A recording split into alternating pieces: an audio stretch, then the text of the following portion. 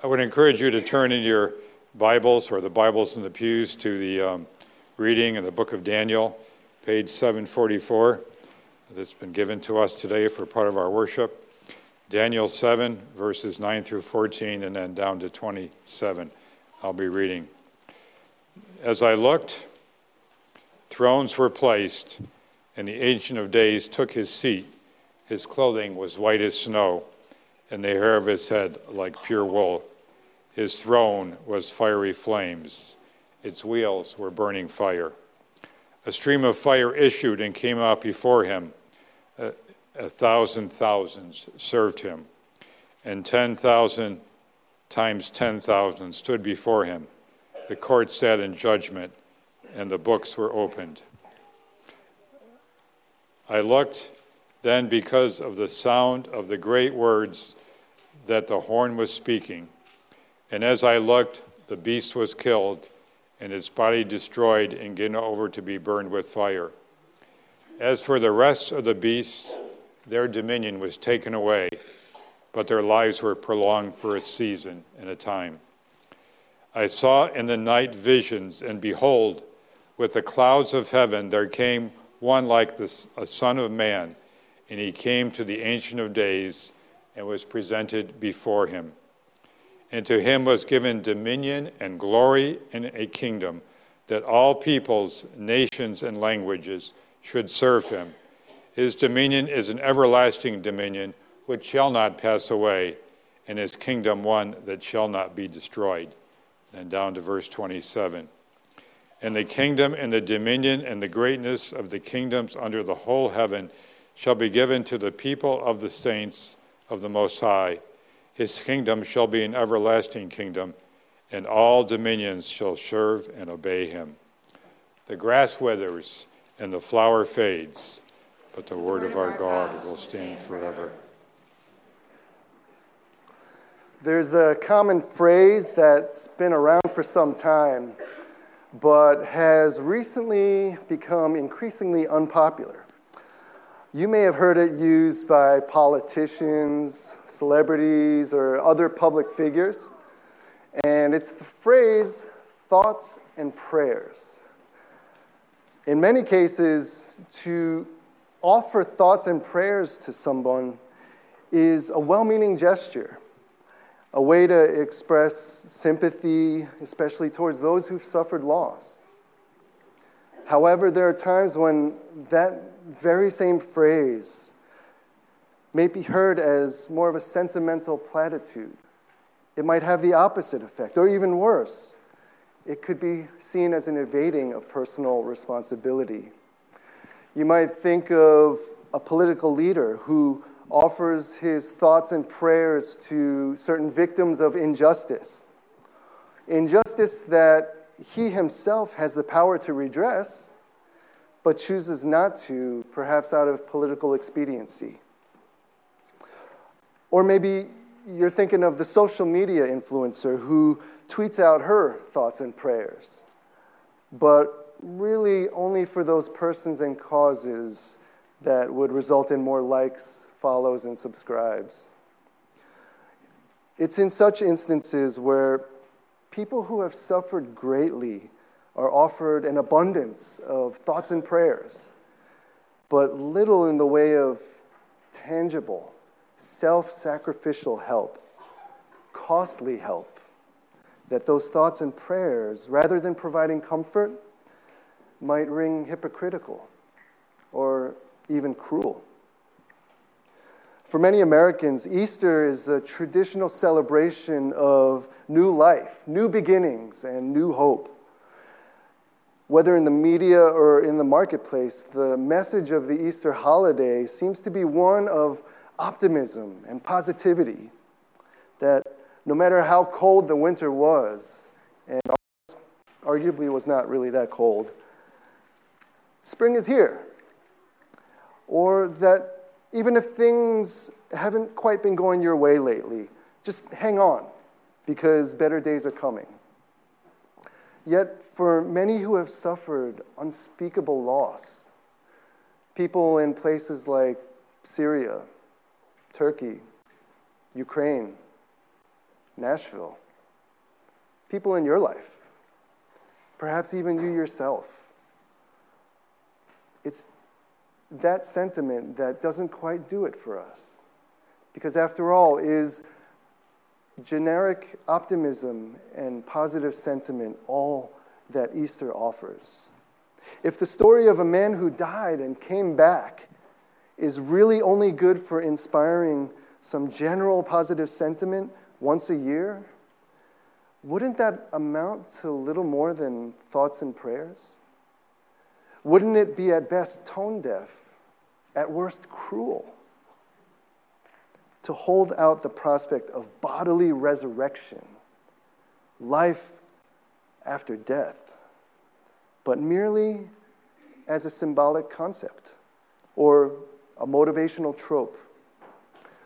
See, the Bible tells us a different Easter story. The Easter the Bible speaks of is more than an idea or seasonal mindset. It's the story of a resurrection that actually took place 2,000 years ago, that changed the course of history, and that lays claim on all of our lives today. It's the true and transforming Easter that offers more than just positive vibes to those who need real help in the face of real death, suffering, and sin. Dear friends, it's the Easter we all need. And it's the Easter we're going to read about in today's chapter. So I invite you, if you're able, to open up your Bibles to Matthew chapter 28. It's the last chapter of the Gospel of Matthew. And you'd be able to find that on page 835. And it's 20 verses long. I'm going to read the entirety of it. I encourage you to follow along with me and to keep your Bibles open during the sermon. And I'll read this aloud for us. But with one heart and mind, let's hear the reading of God's word to us. Now, after the Sabbath, toward the dawn of the first day of the week, Mary Magdalene and the other Mary went to see the tomb. And behold, there was a great earthquake, for an angel of the Lord descended from heaven and came and rolled back the stone and sat on it. His appearance was like lightning, and his clothing white as snow. And for fear of him, the guards trembled and became like dead men. But the angel said to the women, "Do not be afraid, for I know that you seek Jesus who was crucified. He is not here, for he has risen, as he said. Come, see the place where he lay. Then go quickly and tell his disciples that he has risen from the dead, and behold, he is going before you to Galilee. There you will see him. See, I have told you." So they departed quickly from the tomb with fear and great joy, and ran to tell his disciples. And behold, Jesus met them and said, "Greetings." And they came up and took hold of his feet and worshipped him. Then Jesus said to them, "Do not be afraid. Go and tell my brothers to go to Galilee, and there they will see me." While they were going, behold, some of the guard went into the city and told the chief priests all that had taken place. And when they had assembled with the elders and taken counsel, they gave a sufficient sum of money to the soldiers and said, "Tell people, his disciples came by night and stole him away while we were asleep. And if this comes to the governor's ears, we will satisfy him and keep you out of trouble." So they took the money and did as they were directed. And this story has been spread among the Jews to this day. Now the 11 disciples went to Galilee, to the mountain to which Jesus had directed them. And when they saw him, they worshipped him, but some doubted. And Jesus came and said to them, "All authority in heaven and on earth has been given to me. Go therefore and make disciples of all nations, baptizing them in the name of the Father and of the Son and of the Holy Spirit, teaching them to observe all that I have commanded you. And behold, I am with you always to the end of the age." This is the word of the Lord. Thanks be to God. Would you pray with me for a moment? Father, Son, and Holy Spirit, we come under your word and to your word today as people who need a better Easter. We've for most of us, live much of life being told that this season is a time for vague positivity, to leave it up to us to pick ourselves up because we need hope, yet we don't know where to find it. Thank you for your word. Thank you that you've given it to us today to deliver hope where we need it.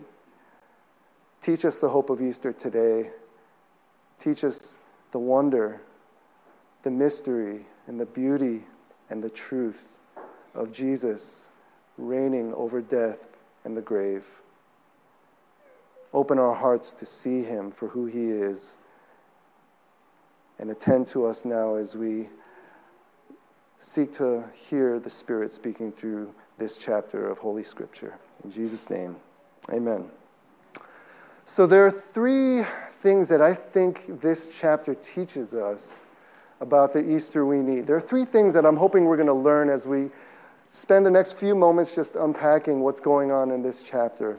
And they're right there in the bullet points in your bulletin, so you can follow along there. And I tried to make it alliterative so that you would remember it, hopefully, going home. But the 3 points are true power, truthful proclamation, and transforming presence. Let's look at these in turn. True power.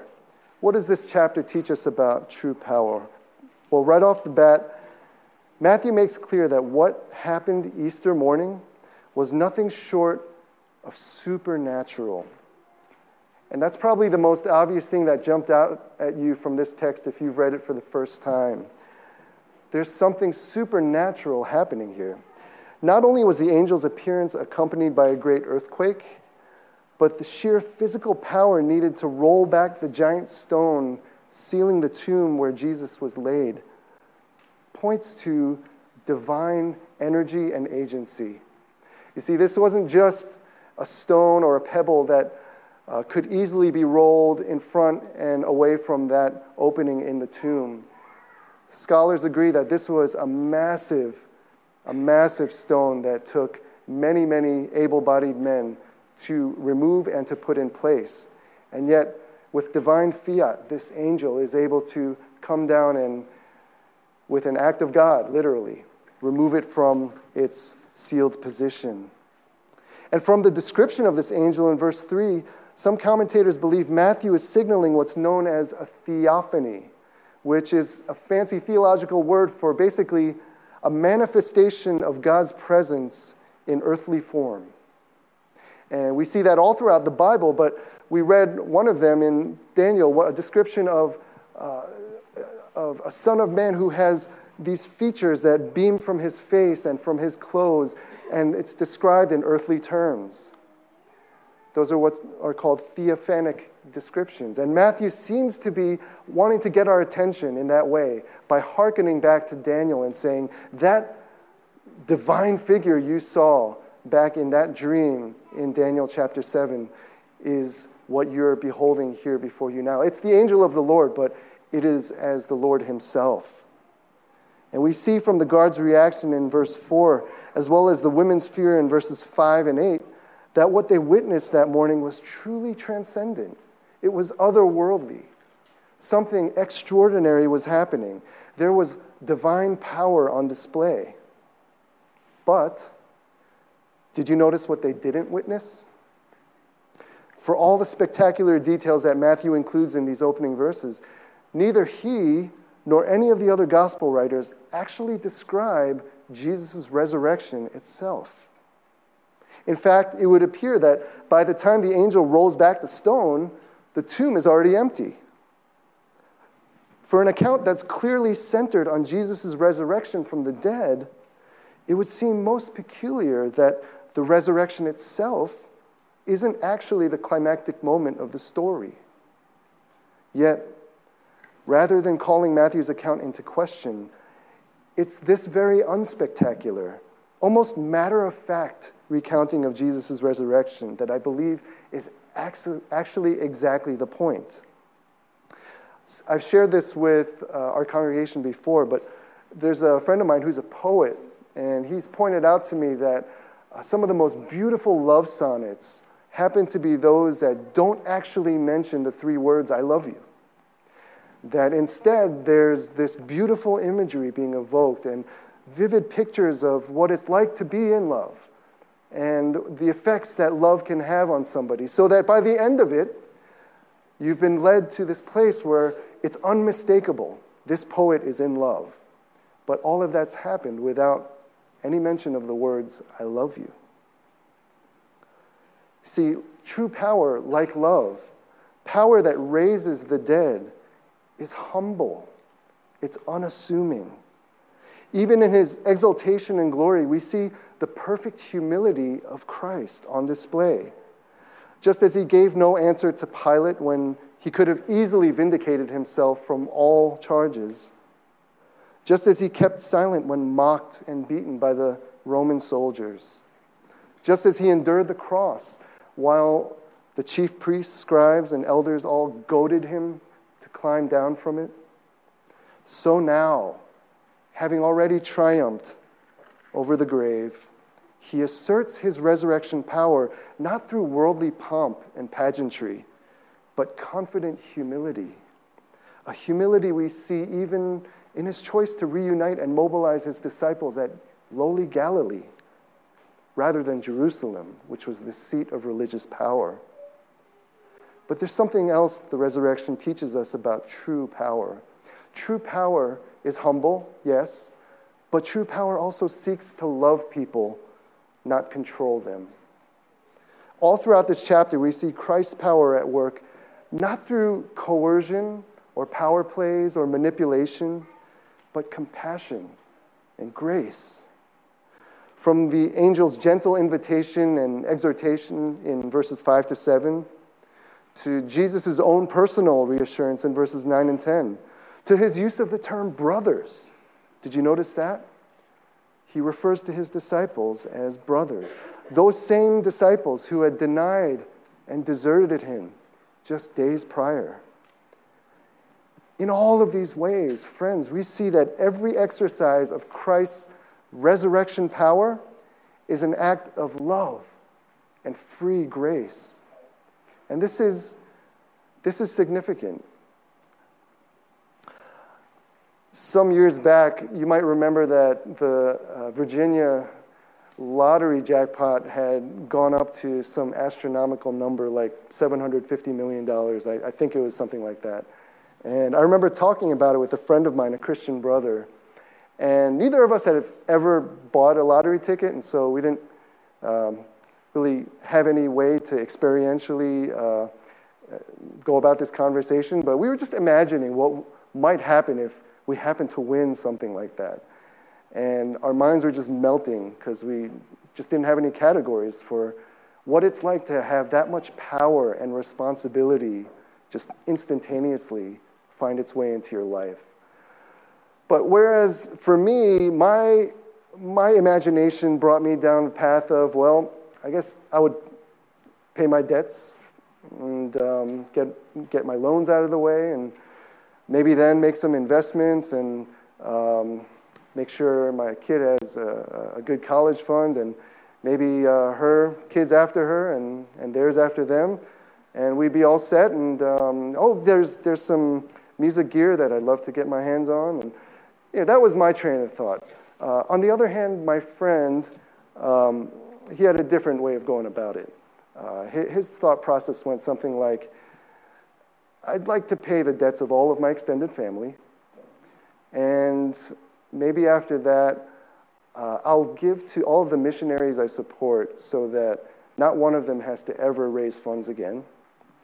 And you can see where this was going, and for me, it was a moment where I felt my spiritual self shriveling by the moment, and my conscience was squeezing me because of my immaturity relative to the love that was being evidenced in this Christian brother. See, even as late as verse 17, Jesus, he's already appeared to his disciples, and yet the resurrected Christ is still bearing with those among them who doubt him.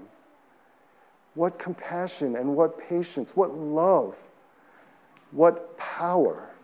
true power on display. Friends, that's the heart of Christ in his resurrection. This is who Jesus is in his glory. He's not a tyrant or a power monger. He's not a despot as we know this world to have. He's wholly other.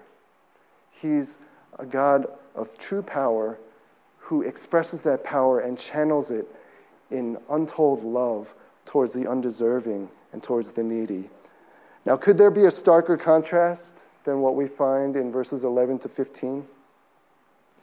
We see here that panicking over their twofold failure to, one, expose Jesus as an imposter, and two, ensnare his disciples in grave robbery, the religious elites, the establishment at that time, they resort to terrorizing the disciples into silence through false incrimination and political maneuvering. Clearly, these spiritual frauds are far more concerned about their reputation and controlling public opinion than they are with the truth about what's actually happened. Perhaps there's a cautionary lesson here for those today who might mistake controlling people for true power as defined by the resurrection. Whether it's a church or a Christian organization that imposes non-disclosure agreements on its employees in order to intimidate would-be whistleblowers and preserve PR optics, or it could be simply the way you and I relate to others on a daily basis. Something as ordinary as that, especially those in our lives with less privileges or status, those on the margins, the needy in our lives. What does true power look like in our relationships with them?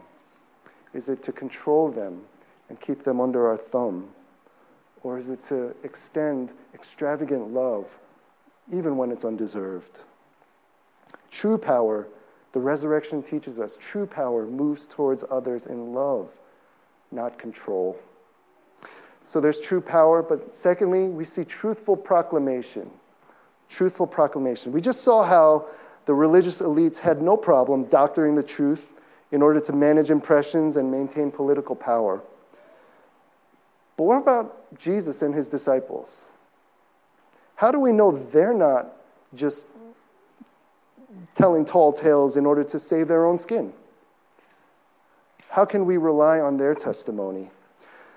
Well, time doesn't permit us to get into all of the arguments that support the historicity of the resurrection. There have been volumes and volumes of very, very helpful resources that have been published. And if you'd like to explore more, I'd like to extend an invitation on behalf of the pastors, the elders here. We'd love to get those resources into your hands and help you walk through whatever questions you would have. And you would be well served taking your time doing that. But this morning, obviously, we don't have the ability to go through each argument in turn. But I think this chapter does provide us with some compelling evidence to consider. And it invites us to weigh the truthfulness of the Easter message. And this is true no matter where you are in your spiritual journey, whether you're not a Christian and you're just checking out the faith, or you've been a Christian for years and decades. I think the scriptures continually invite us to ask hard questions, to go to the Word of God and to challenge, so to speak, the Spirit to teach us what we might not already know. And this might sound strange at first, but I think perhaps one of the most compelling evidences for the authenticity of Matthew's account is its humanity. It's human honesty. For one thing, we've already seen how unassuming the Gospels are in their mention of the resurrection itself.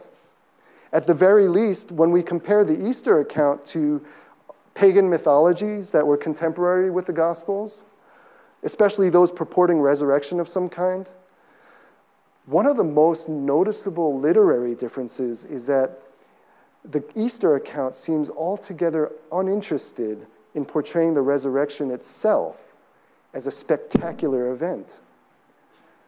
Sure, the angel's appearance and announcement is indeed spectacular. But when it comes to the resurrection itself, there's virtual silence. We don't know what it looked like. In other words, unlike pagan mythology that goes to great lengths to embellish the details of resurrection legend and myths, Jesus' resurrection account doesn't read anything like religious propaganda.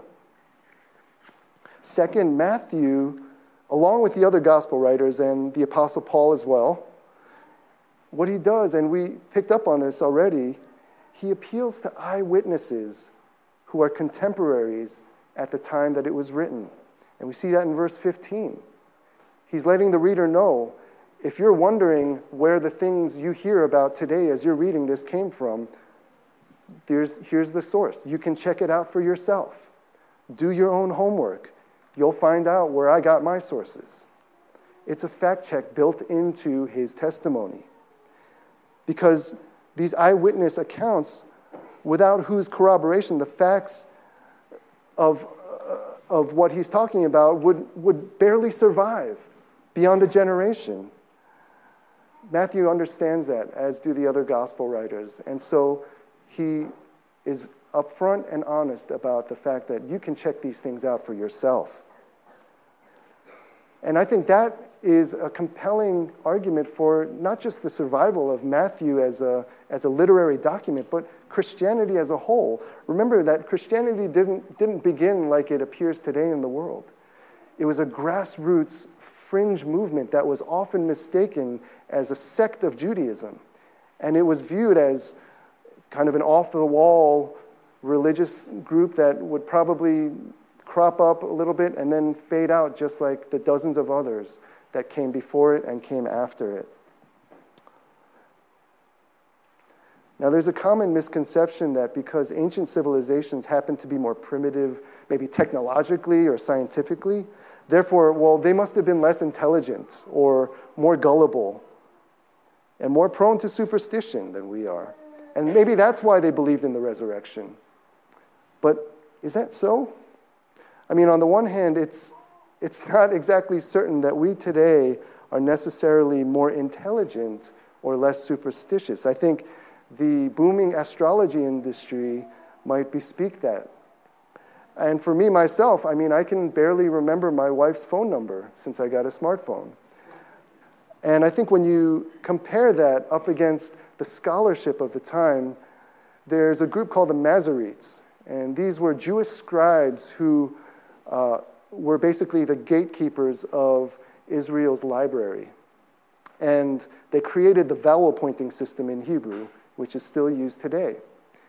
But when you read their work, as well as all kinds of other rabbinical writings during that time, what you see is exquisite scholarship, academic work of the highest order, all without the use of an internet, all on parchment and very rare, with very rare writing utensils and materials, so that when they got around to putting it down on that paper or on those surfaces, it wasn't like they were able to just send out a 160-character tweet, and if they didn't like it, they could take it back and redo it. No, they had to know what they were doing was accurate. And when you judge the accuracy of their work on those terms, you realize, no, these were highly intelligent, sophisticated people who were arguably more critical in some ways than we today are. And you'd wonder whether they would stand for something like fake news that's become so ubiquitous today. They were highly scrutinizing of claims, of especially religious claims. And so I think that's something that we need to bring to our assessment of Matthew's testimony here. This is not just this far-flung, pie-in-the-sky religious superstition that a whole bunch of people en masse just bought into because they're credulous like that. No, these are people who took very seriously their faith claims and needed evidence in order to buy into them. But not only that, all of the gospel accounts make abundant mention of those who doubted reports of the resurrection. We see it even here in our text. Verse 17, the risen Jesus has already even appeared to them, and still some are doubting. Of course, the most famous account of which is Thomas, the apostle. Now, this stands in marked contrast to the dozens of pagan and Gnostic movements, along with their sacred texts, all of which would rise up and then fade out just as quickly before and after the time of Christ. Why? Why were there so many, and why have so few survived? Well, they were all dismissed on the grounds of insufficient evidence to support their claims. Friends, we're not the only ones who are critical and skeptical. The Bible understands, and the Bible is written in a world where skepticism is the norm. And we are in that world as well. And so the Bible invites us to investigate just as it did its original readers. And that's exactly what Matthew is doing. Investigate this proclamation. Is it truthful? Does the evidence add up? But third, all four Gospels go out of their way to highlight the fact that women were the first eyewitnesses of the resurrection. Now, why is that significant? It might even sound misogynistic or biased for me to even bring it up in that way. Well, it's significant because during the ancient Near Eastern period, which is a very broad period of time, but certainly in that part of the world, it was a patriarchy. And what that meant socially is that women, when it came to testifying to things or giving their word or giving an eyewitness account, they had no credibility whatsoever in that society. And it's pretty terrible, but that's what it was.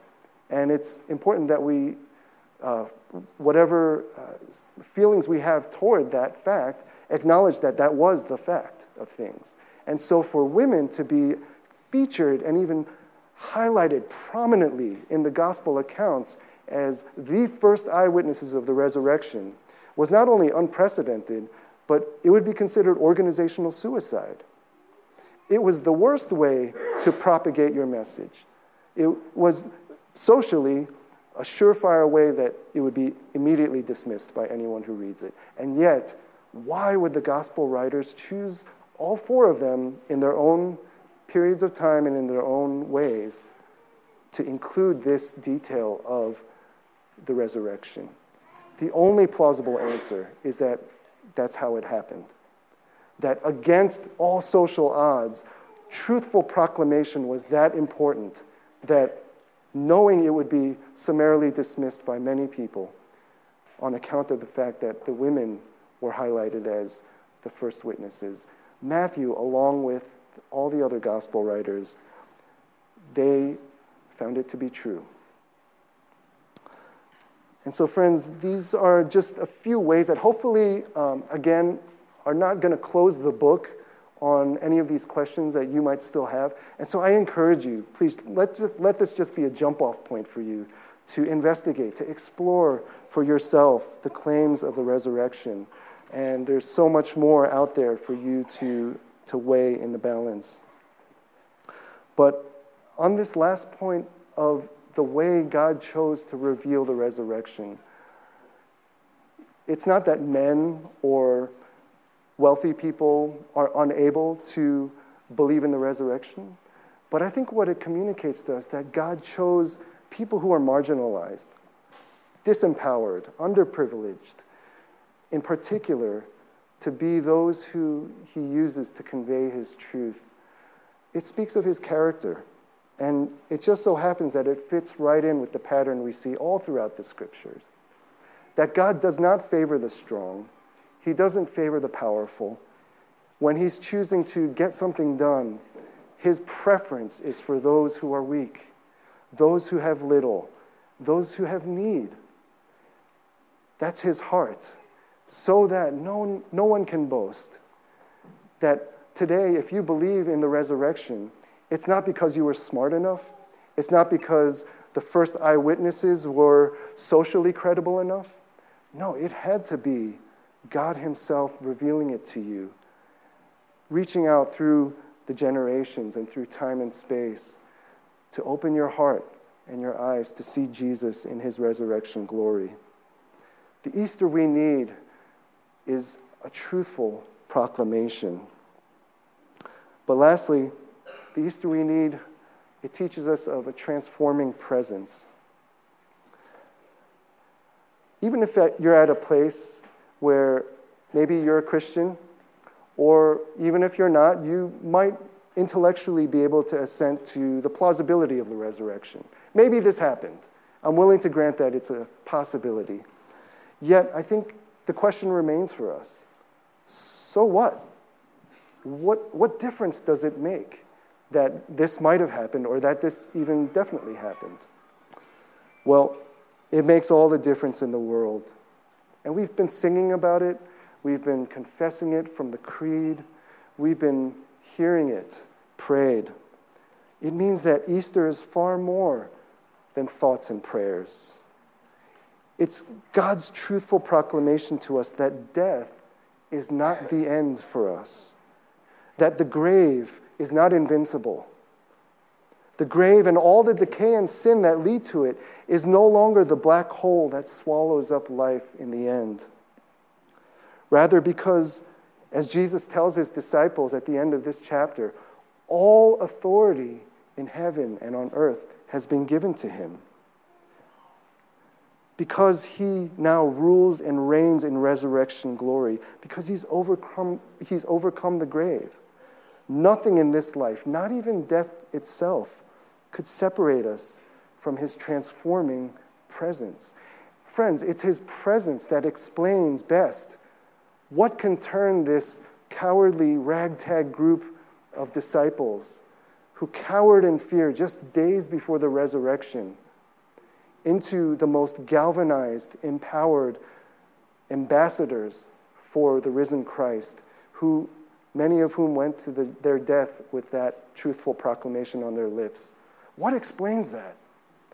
It can't just simply be that they had some data points and facts checked off in their minds. No, they encountered someone. They were with someone. It was Christ himself, the person of his risen glory, that was with them even to the end of their age, even to the very end of their lives. And it's that risen Christ who promises to be with us always, to the end of this age, to the end of our days. He's with us even in our darkest darknesses, not as wishful thinking, but as the real presence of God abiding with his people. And that's really what we celebrate here as we come to the Lord's table. We're celebrating God with us. We're coming full circle where Matthew introduced us to Emmanuel, God himself among us, with us. And now he has gone before us into the heavens, yet is still with us, because the grave that used to separate us is now powerless over us. When Christ says, "Behold, I am with you always," friends, the "you" there is not just addressed to us as individuals. What we do at the table is we celebrate a family meal. We're with one another as well. There's a sense in which when Jesus says, "I am with you always," he's speaking to his disciples. And so maybe a better translation of it would be, "I'm with y'all always." But it goes even beyond that, I think. As my resident Southern dialect coach has advised me, I think this would be a case in which the fullest scope of what Jesus is saying is, "I will be with all y'all always." And that's a big claim, because here's Jesus 2,000 years ago, reaching forward in time to all y'all and saying, "I want to be with you. I will be with you. I am with you always to the end of the age." What is the darkness? What is the shadow of the grave that looms over your life today? The sun has risen over it. He shines and beams into it.